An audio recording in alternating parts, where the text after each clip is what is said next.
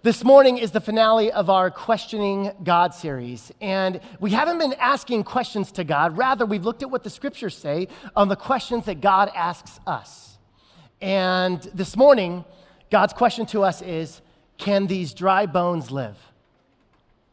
And this question is found in a very familiar part of the scriptures, Ezekiel chapter 37. And despite the fact that this is a very popular, kind of famous Bible story, in my 20 years of being in full-time ministry, I can't remember a time where I've actually taught on it. And so it's been an incredible week kind of diving into this story, maybe even for the first time. And this is a rendering of the prophet Ezekiel. Nope, that's King Ezekiel. Any Walking Dead fans out there? Okay, just outed you. The story that we're going to be looking at actually is very similar to The Walking Dead. Let's walk through it together. It's Ezekiel chapter 37. It says this: "The hand of the Lord was on me, and he brought me out by the Spirit of the Lord and set me in the middle of the valley. It was full of bones.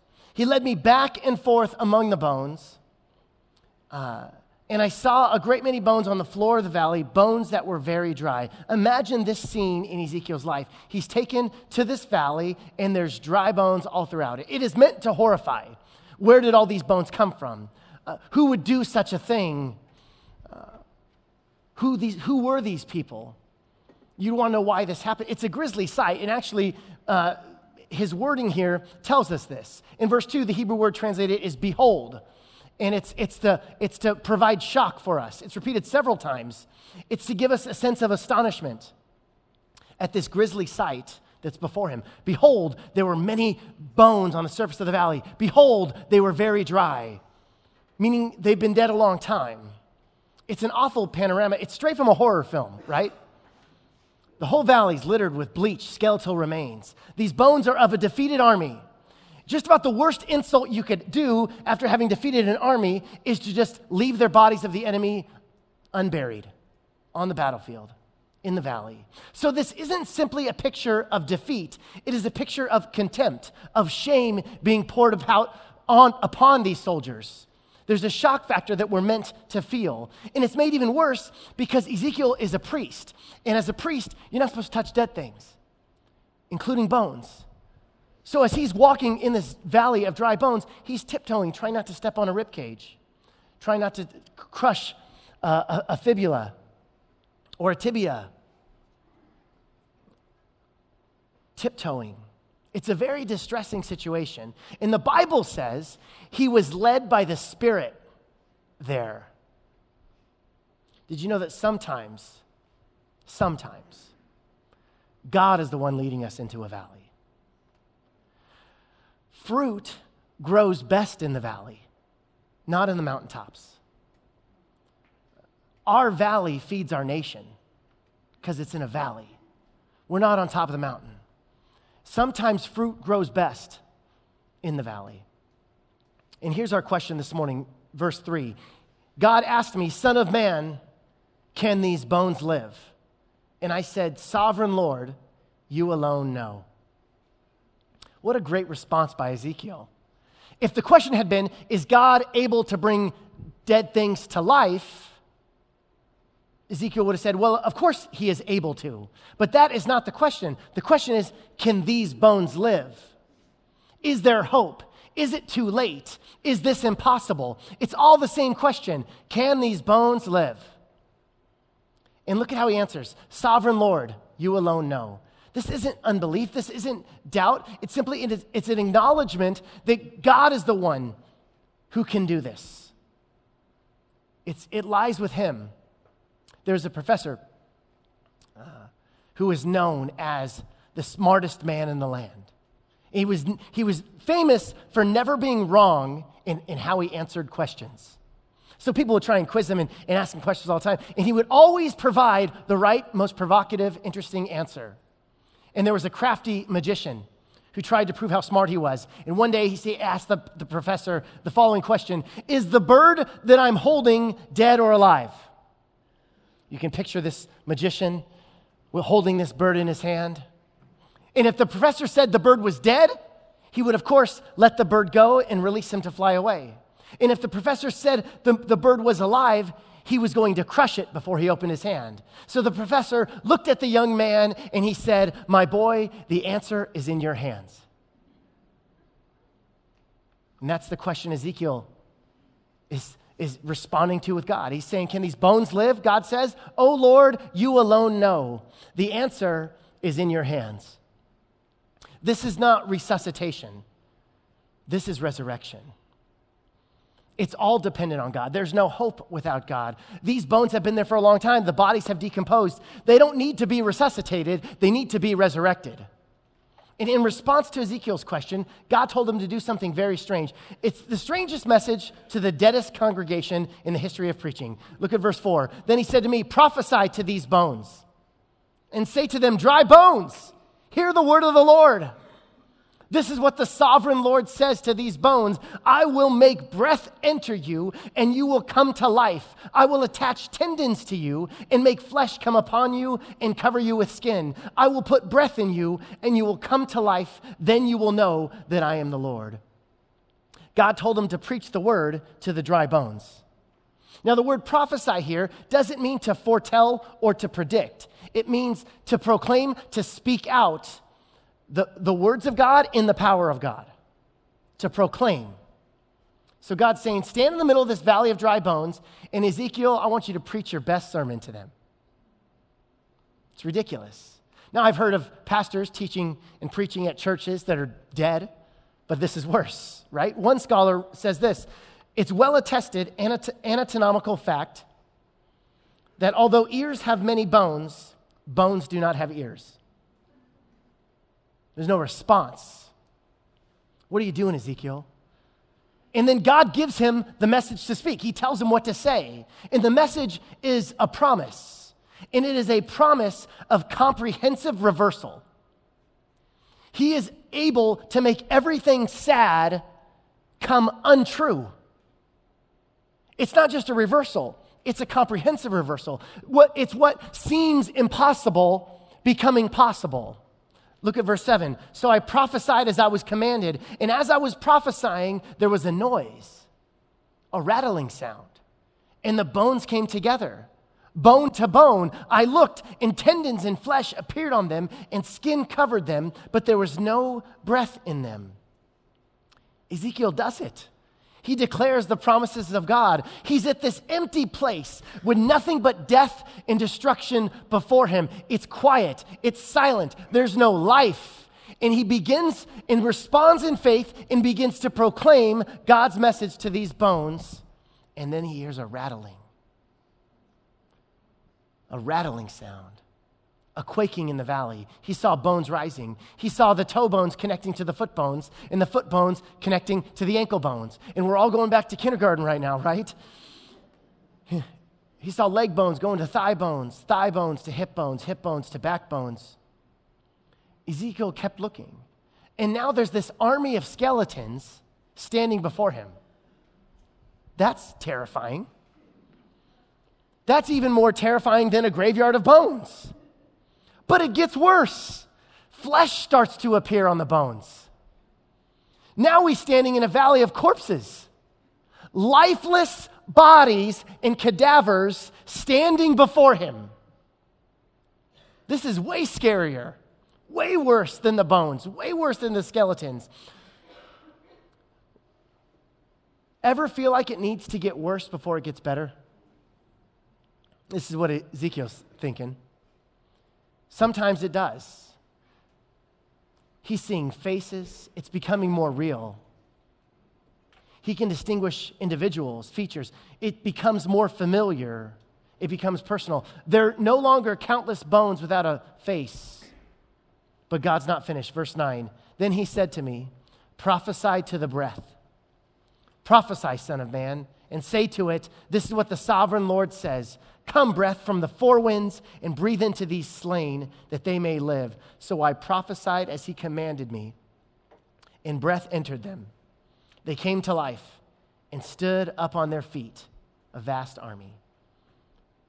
The word for breath is the word ruach. It's also the same word for spirit.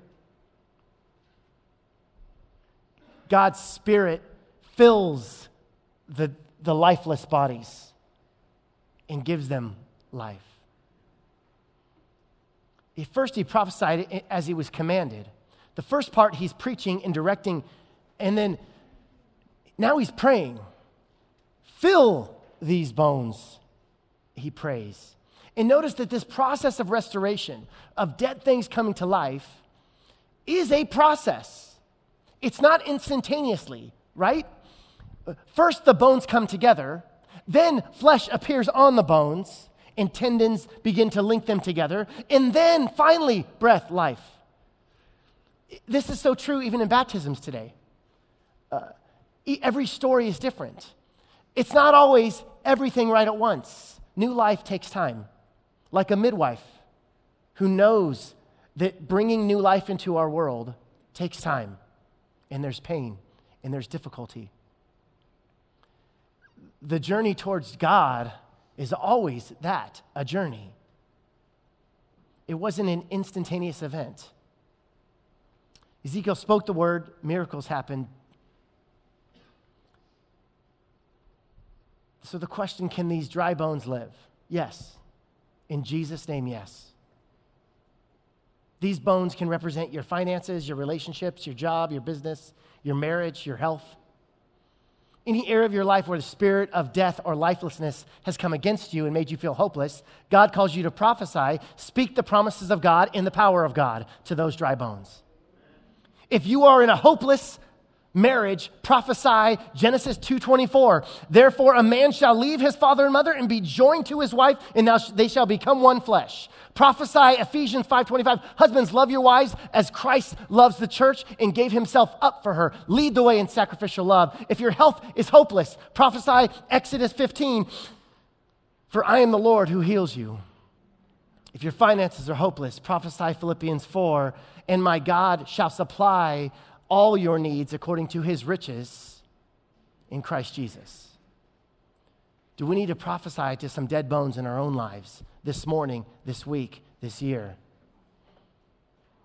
And the Spirit of the living God has power to resurrect. We speak it, we pray it, but we trust God to bring new life. For some of us, that's what we needed to hear today. And you could probably just leave, that's fine. We do have 4 baptisms coming up second service, so if you want to stick around for that, that's going to be awesome too. For some of us, that's what we needed to hear, that we need to proclaim God's word to dead situations, to lifeless situations, to dry bones in our own lives. But perhaps some of us are brought before the valley of dry bones for another reason. And admittedly so, this may not be for everyone, okay? So for some of you, this is it's gonna land, and you're like, that's me, yes. For others of you, I like the first part better. Great. But for those who this is for, you're going to feel liberated today, okay? Soren Kierkegaard, the great Danish theologian, said this: to let go is to lose your foothold temporarily. To not let go is to lose your foothold forever. That's so good. And it's so true. Some of you are at this point in your life and in your faith journey where the systems of the past and the religion of the past, they're not working. And yet you're somehow convinced that God is strangely involved in this undoing. You're not the same as you used to be. The world is no longer black and white, but it's in full HD color. And it doesn't seem to fit some of the worldviews that we were presented with long ago. And for some of us, the lens of the past had a way of keeping us insulated from the real world. Is that any of us? That our previous lens kept us insulated from the real world, from real people. As I now know, it is possible to devote your life to a life of piety, keeping all the rules, and even engage in the spiritual disciplines, but leave your ego largely untouched. That's possible.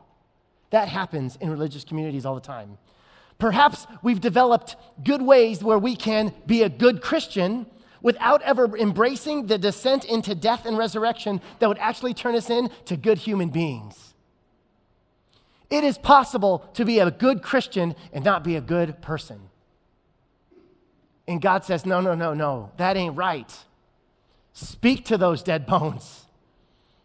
So now you're in this place where you can't go back, but everything else in front of you seems a lot less clear because back here, everything was clear. It was black and white. Is anybody in this place this morning? It's a bit more foggy. Jonathan Martin says this, the trademark of the Spirit is first to bewilder, not clarify. The fog that comes doesn't always obscure the Spirit. Sometimes it is the Spirit. For those of you in this space, I believe the Spirit of God is saying to you that death precedes resurrection. In that this is a large part of what it means to follow Jesus, a dying and trusting in the power of resurrection. Barbara Brown Taylor, an author, she was pastor, and she had felt too as if she was in this valley of dry bones. And in her book, Leaving Church, she writes about this time at a church backyard barbecue. We've all been to those before. And one thing you're never supposed to do in a sermon is like read from a book, like word for word. We're going to do that right now. It'll be on the screens for you to follow along. This chapter has the potential to undo you, to undo me. She said this, after my supper had settled, she's from the Midwest, supper, and I wandered down to the pool where I watched swimming children splitting beams of underwater light with their bodies. I had baptized many of them, and I loved seeing them all shrieking and paddling around together in one big pool. Suddenly, to my right, there was a deeper yell, the sound of scrabbling feet on cement, and then a large plop as a fully clothed adult landed in the water. I stood back and watched the mayhem that ensued. All around me, people were grabbing people and wrestling them toward the water. The dark night air was full of pool spray and laughter. The kids were going crazy. Several people hunting for potential victims turned toward me, their faces lit with smiles. When they saw who I was, they turned away again so that I felt sad instead of glad. Whatever changes were occurring inside of me, I still looked waterproof to them, like the sick man in John's gospel who lay by the pool of Bethzatha for 38 years because he had no one to put him in the water when stirred. I watched others plunging in ahead of me. Then 2 strong hands grabbed my upper arms from behind, and before I knew it, I was in the water, fully immersed and swimming in light. I never found out who my Savior was, but when I broke the surface, I looked around at all those shining people with makeup running down their cheeks and hair plastered to their heads, and I was so happy to be one of them. If being ordained meant being set apart from them, then I did not want to be ordained anymore. I wanted to be human. I wanted to spit food and let snot run down my chin. I wanted to confess being as lost and found as anyone else without caring that my underwear showed through my wet clothes. Bobbing in that healing pool with all those other flawed beings of light, I looked around and saw them as I had never seen them before. While some of them looked at me the same way, the long wait had come to an end. I was in the water at last. Isn't that beautiful? I want to invite Noe and the band to come up.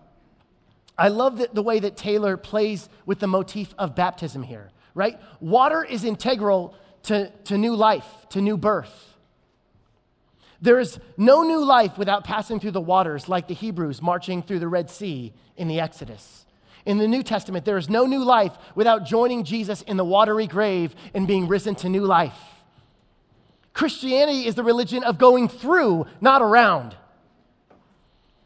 Sometimes God leads us to the valley of dry bones to show us that we've got dusty and dry bones as well. It's like the sixth sense. We're surrounded by dead people, but we don't realize that it's we who have been dead the whole time. That we need God's Spirit, God's breath breathed into our dry bones too. Sometimes, and this is certainly true for me as well, we're led to a valley. And maybe it was the Spirit, or maybe it was our own bad decisions that led us here, but there are bones everywhere, and God is calling you not to identify with the prophet to speak to the dry bones. He's calling you to identify with the dry bones themselves. We need resurrection, that we may too experience the power of resurrection. God is calling you to resurrection, not resuscitation. Resuscitation is being awakened from our slumber. Resurrection is being awoken from the dead. He's calling you deeper. We are not the ones who have been resuscitated. We have been resurrected. Prodigal church, resurrection is about going all the way for God. There's no way I was going to save myself. Resuscitation says I can save myself. Resurrection says there's no way. But God woke me up. God raised me up. God healed me. God delivered me. God freed me. God breathed life into dead bones. That's resurrection, and resurrection's better than resuscitation. Would you stand as we declare and we prophesy and we proclaim this?